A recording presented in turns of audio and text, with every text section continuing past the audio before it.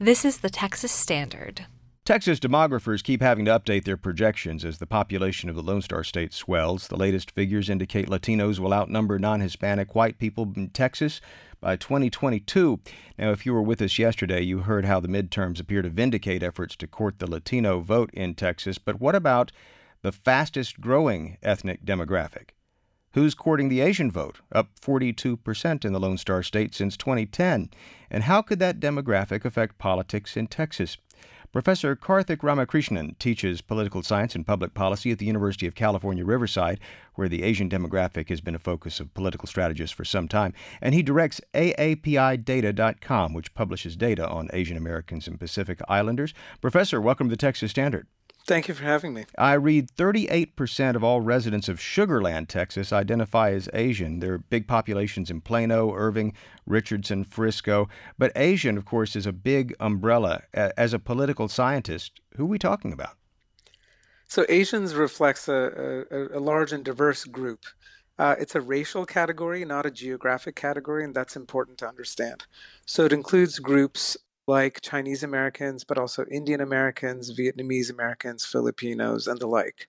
And the thing that unites them all, ironically, it's a relic of history. These were groups that were determined ineligible for U.S. citizenship up until the 1950s. So that's what defines the Asian category. So groups like Iranians, even though they might come from Asia, Right. they're considered white according to the U.S. Census Bureau because they were eligible for citizenship, whereas Chinese were not. How do you reach out? I mean, you think about, for instance, the African American communities or the Hispanic communities that, often you reach to themes related to church or faith, for example. I mean, there are obviously social implications of that. How do you reach out to Asian Americans, especially given their diversity? Right. So in addition to the national origin diversity for Asians, which also reflects itself in language diversity, which makes it a bit more difficult to reach out to these voters, you also have religious diversity. Asians are the most religiously diverse group in the country. They also have the highest proportion of those who do not identify with any religion.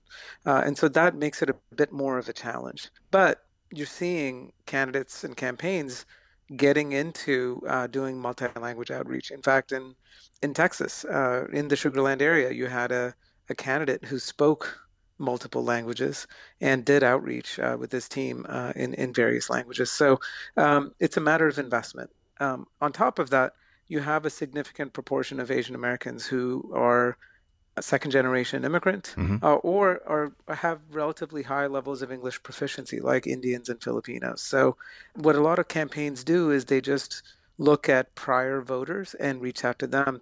And they're not paying attention to this new electorate that is growing pretty quickly. Do you think that, in fact, we could see an impact in the next election cycle? Are we already seeing that impact here in Texas? What does your data tell you? Where we'll see the impact in Texas is most likely at the local level in cities like Houston and even in cities like Austin.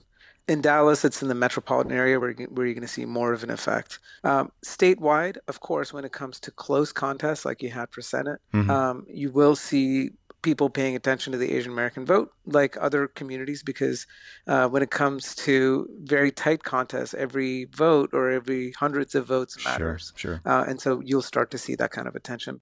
Where we've seen attention for a while is in places like Houston metropolitan area, where you've had an Asian population for a significant Asian population for a while now, Right. but now they're getting more civically engaged. And outreach by parties and campaigns are making a big difference. Do you have a sense of whether Democrats or Republicans are better poised to take advantage of that demographic? So nationally, we've seen Asian Americans favoring Democrats over Republicans by about a 2-to-1 margin. In states like Texas and in the South, we've seen a much more competitive vote between Democrats and Republicans. So one thing to note about the Asian American population, it's the only racial group that is majority immigrant. And so they're very persuadable. They did not grow up in Republican households or Democratic households. So party investments will make a huge difference in terms of how they will vote in the future. Professor Karthik Ramakrishnan teaches political science and public policy at UC Riverside. He also directs AAPIData.com, which publishes data on Asian Americans and Pacific Islanders. Professor, thanks so much for speaking with us on the Texas Standard. My pleasure.